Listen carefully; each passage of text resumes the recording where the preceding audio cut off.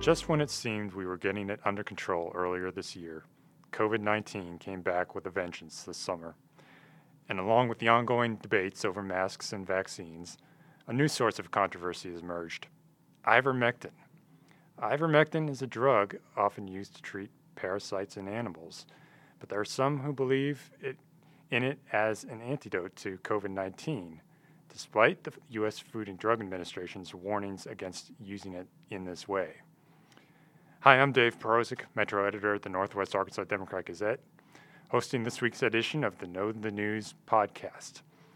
Our health reporter, Janelle Jessen, is working on a story all about ivermectin, which you'll be able to read this weekend. It's a hot topic for sure, especially here in Northwest Arkansas. Just a few days ago, Washington County drew national attention when it was revealed that some inmates at the Washington County Detention Center had been treated for COVID with ivermectin. One of the people Janelle spoke to for her story is Dr. Marty Sharkey, Public Health Officer for the City of Fayetteville, and she joins me today on the podcast. Hi there, Dr. Sharkey. Good morning. Thank you for being our guest here today. There's a lot of COVID-related news this week in our neck of the woods, not the least of which is the news that the Bikes, Blues, and Barbecue Festival that had been scheduled for mid-September was postponed on Thursday for reasons related to COVID. And I want to discuss that in just a minute, but first, I want to ask you about this ivermectin. As I said, it's a drug. There certainly are legitimate reasons for humans to use ivermectin. What can you tell us about that? So yes, ivermectin is approved for humans to treat parasitic infections, mainly in the intestinal tract, but also it is used to treat river blindness, which fortunately, that's one thing we aren't dealing with here in Northwest Arkansas, as well as in a topical formulation for different dermatologic conditions. So it is safe in approved doses and FDA approved for treatment of those illnesses.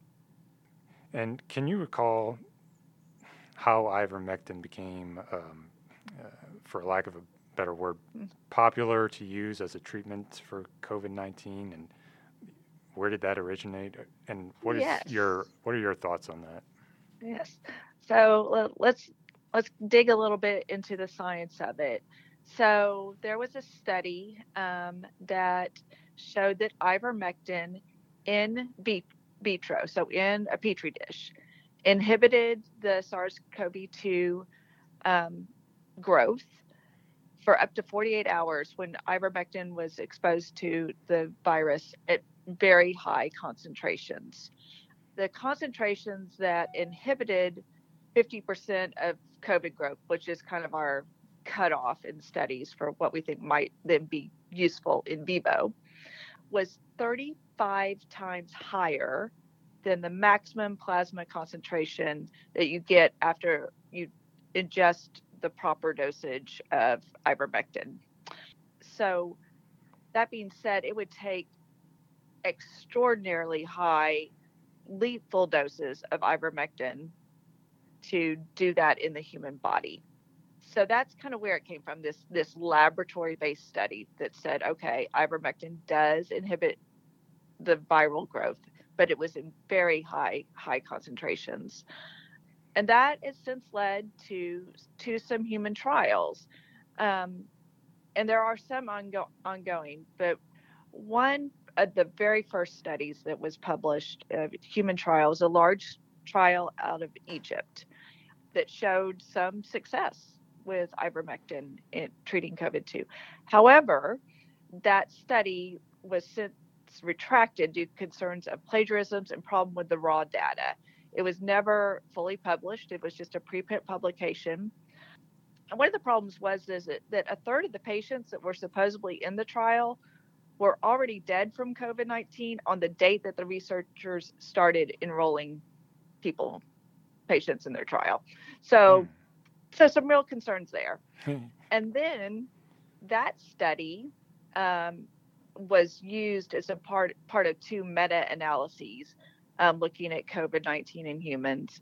And those studies have not been retracted, even though they're based on this prior study in Egypt. So that's kind of the scientific background there. So I'll pause and let you ask a question about that, because that was a lot of information. Sure, and good information. Yeah, and as I mentioned earlier about the Washington County Detention Center, we learned this week that the state medical board is investigating the use of ivermectin there. The doctor behind this is Dr. Robert Karras. I hope I'm pronouncing it correctly. In a statement he released Thursday, the doctor said he has prescribed ivermectin to his patients at his clinics since late last year. He said, and I quote, "In my medical judgment, weighing the known risks and side effect profile of ivermectin against the potential benefits supports the administration of ivermectin, which we obtained from a licensed pharmacist in dosages and compounds formulated for humans, to COVID-19 patients." He goes on to say, quote, "I do not have the luxury of conducting my own clinical trial or study and am not attempting to do so. I am on the front line of trying to prevent death and serious illness. I am proud of our track record in both of my clinics and at the jail in particular, where not one single patient of the 500 plus who have followed our plan of care has been hospitalized, intubated, or died." He further urged people to get vaccinated for COVID and warned them against any self-medication. Dr. Sharkey, do you have any response you want to give to those words from Dr. Karras? Yes, I have no reason to question his data and the success that he reports. However, ivermectin is not approved either full FDA approval or under emergency use authorization to treat COVID-19. And that's point number one. Number two is that there are ongoing studies looking at this. And once we have the data that shows or doesn't show that it is effective, then we will have the answer to this question. In the meantime, however, we do know that Regeneron, the monoclonal antibody, is very effective at preventing hospitalizations and death due to COVID-19. And it does have emergency use authorization from the FDA. So we have a treatment that is being used with FDA approval, not full approval, but emergency use, that we know is effective. Yeah. So I would encourage patients to, hopefully you don't get COVID-19 and are not in this situation, but Regeneron is proven effective and is approved. The other big news this week, of course, at least for the Fayetteville area, which came out late last night, Thursday, was the postponement of the Bikes, Blues, and Barbecue, which had been scheduled for the third weekend, I believe, of September. And the University of Arkansas, which had previously agreed to let Bikes, Blues, and Barbecue use some of its space, some of its parking lot, decided Thursday it would be in the best interest of the community to terminate that agreement based on levels of COVID in the area. You and the Board of Health pushed for at least a postponement here. I'm interested in your reaction to the decision announced Thursday. I feel very relieved. Typically Washington Regional does staff an extra trauma care team during Bikes, Blues, and Barbecue, because unfortunately we see motorcycle accidents and the occasional fatality. during that weekend here in Northwest Arkansas. We don't have the manpower. Washington Regional does not have the manpower right now to staff a second trauma team. Moreover, they're already doing everything they can to treat current patients, COVID and non-COVID alike, and are stretched thin. We add even 10 more patients to their workload, and it really could put our healthcare system at risk. What then happens to one of our citizens that is having a heart attack and there are no ambulances to pick them up, or there is an ambulance, but when they get to the emergency room, there's no beds. We just don't have the luxury right now to invite any potential more hospitalizations in our area. We need to be doing everything we can to stay out of the emergency room and stay out of the hospital in every way possible. Another concern I have, and I don't think that this one's been adequately addressed, and I'd like to bring it to your listeners' attention, is that we're critically short of blood. Trauma victims need a lot of blood transfusions. That's part of it. We don't have that extra blood supply either. So I would encourage everybody that's listening to, if you're a blood donor or you have not been yet, this would be an excellent time to go donate some blood. Well, that's a good point. And where would people go at least in the Fayetteville area? Maybe you can tell us where. Yeah, so I recommend Blood Center of the Ozarks, which is up in Springdale. Blood Center of the Ozarks is the only entity that supplies blood to our local hospitals. Red Cross does wonderful work. However, if you donate blood to the Red Cross, that blood leaves our area. So if you want to help out your fellow citizens here in Northwest Arkansas, Blood Center of the Ozarks is where you would donate your blood. Gotcha. Great. So while that Bikes, Bows, and Barbecue announcement was coming down, there was also a Fayetteville School Board meeting Thursday night, as covered by our education reporter, Mary Jordan, whose story on the Manor published Friday, by the way. And as has been the case at many a school board meeting nationally recently, there were a lot of people wanting to discuss masks. Of course, Fayetteville School District is among those that imposed a mask mandate for staff and students to start the school year anyway. And you were among those who not only attended but also spoke at the meeting. Could you describe the atmosphere there last night? The atmosphere was very calm and very respectful. As you know, it was kind of like the airing of grievances, but it was very, very calm and respectful. And Fayetteville's a small community. Many of the people that spoke opposing the mask guidelines were friends and patients of mine. So it was not toxic. It was not ugly. It was not any of those things that we've seen elsewhere in the country. So I'm very proud of our city for the way, and our school board for the way it was handled last night. And what were the main of those who spoke out against masks? Can you summarize their objections? And yes, so I kind of fell into three categories.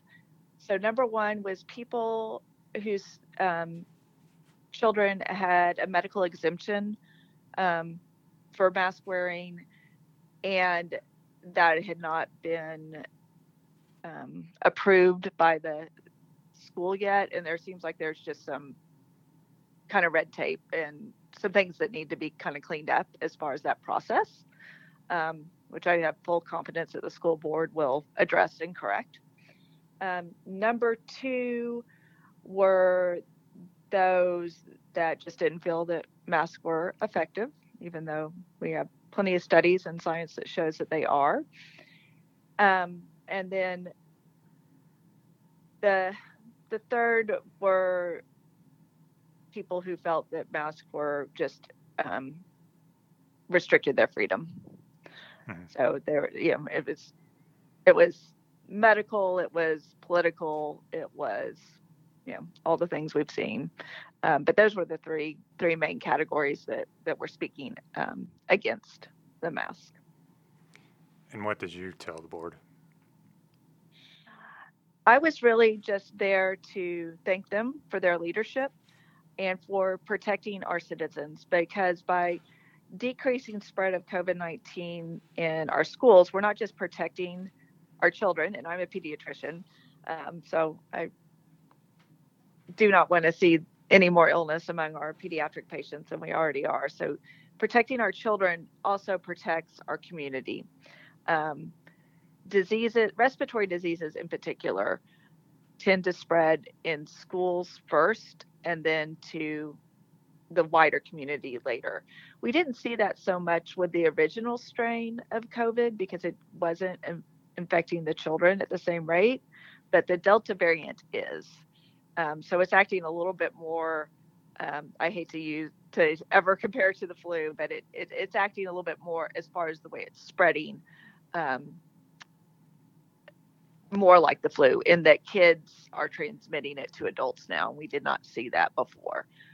So by preventing the spread within the schools, we're preventing wider spread of COVID-19 in our community. So they're helping to keep not just the school system healthier, but our community as well. And I wanted to thank them for that. Mm-hmm. And as a pediatrician, I assume you've seen some patients with COVID. Yes. And is it? I mean, how many more than a year ago at this time? A year ago. Um, it's a substantial increase, I would say. And the ones that are sick with it this go round are more sick. Most of my patients with it last summer were pretty mild illnesses, if they were sick at all, um, except for a case or two of the inflammatory condition that you've heard about. I had a few cases of that, um, but now it's really a more severe respiratory illness, in the children, and we're starting to see that, as we've seen reported, more children in the hospital at Arkansas Children's Northwest, and unfortunately, we've had to send some of our sicker, um, more sick pediatric patients life flight to Little Rock to be taken care of there, because Arkansas Children's Northwest does not have a pediatric ICU. Nice. Yeah. Um, what's your just general feeling about COVID in the area right now, and what the status of just the way it's spread, and how would you evaluate or trying to combat it? Um, I think we're doing everything that we can right now to combat it. I wish that we had a few more tools in our tool belt, to combat it. I wish that we could, go back to limiting capacity, and doing a few more things to help bring our cases down, because our healthcare workers are at the end of their rope. Um, they are so exhausted, so tired, and their hospitals are just as full. Even though we aren't having another record-breaking day, the numbers are still just as high and have been for weeks. Um, so these doctors and nurses are working double shifts, they're long shifts, and they're in addition to the physical exhaustion, the mental and emotional exhaustion of watching patient after patient die despite everything they do is just, you know, doing a number to their physical health and their mental health. And so I'm very worried about the long-term fallout of this. How we already have a shortage of nurses. Where are we going to be at the end of this? Um, so we just need to keep doing everything that we possibly can to control the spread and make sure that we have a healthcare system today and tomorrow to care for us. All right. Is there anything else that you want to say on the topic or any of these topics? I just want to really encourage people not to self-medicate with the veterinary formulations of ivermectin. They are not intended for human use. They are very concentrated, very high doses. The Poison Control Center has seen a 5-fold increase from pre-pandemic baseline in calls about ivermectin overdoses, and it's mainly been with people self-medicating with the veterinary formulations of ivermectin. So please go with the things that we know work. We know that vaccines help prevent hospitalization and death due to COVID. We know that Regeneron helps keep people out of the hospitals and dying. So please go with the ways that we know work. And we will be watching the phase 3 clinical trials going on ivermectin. And if it ends up being a wonder drug, then we will start using it. But right now, we don't have any indication that is going to be the case. And we're continuing to watch the science. We covered a lot of ground there in a short amount of time. Dr. Sharkey, I really appreciate your time, and I know you're busy, and hope you have a great weekend, and thank you so much for joining me today. Thank you. I really enjoy being able to dig deeper into the topics versus short little sound bites or a sentence. So this is a good way to get a lot of information out. So I appreciate you giving me the opportunity to do so. Oh, absolutely. All right. Well, thank you. Take care. As mentioned earlier, Janelle Jessen's story on ivermectin runs this weekend. That's just one of the great stories we have coming for you this weekend. Let me briefly tell you about a few more. Bentonville residents have an opportunity to weigh in on what they want their downtown parks to look like. Bentonville reporter Mike Jones will bring us a story on the Parks and Recreation Department's Quilt of Parks plan, which includes big change revolving around the downtown Dave Peel Park.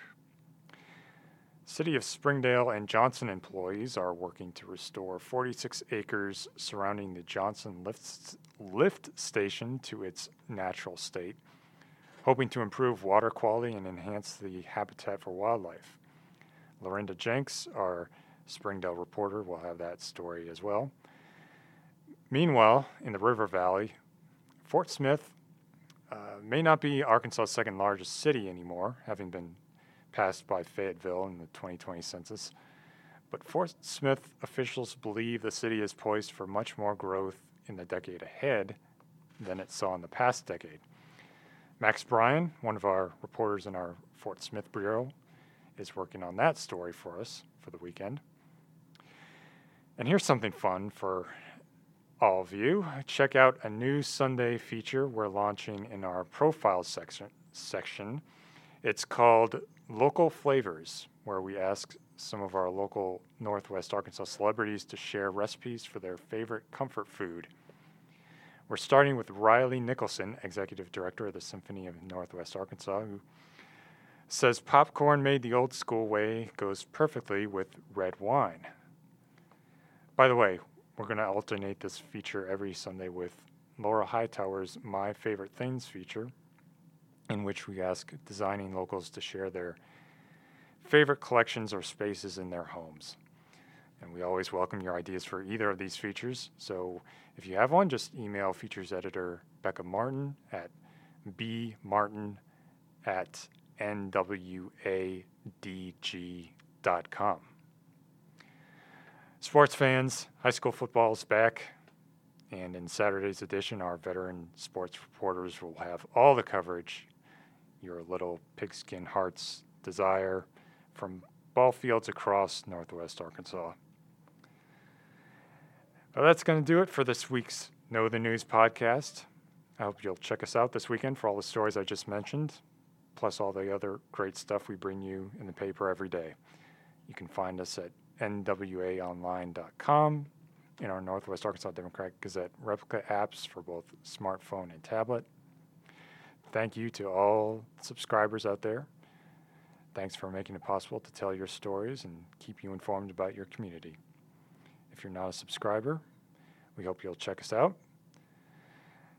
Just click on the subscribe button at nwaonline.com or call us at 479-684-5509. And if you like the Know the News podcast, subscribe by hitting the subscribe button on your device right now. Thanks for listening.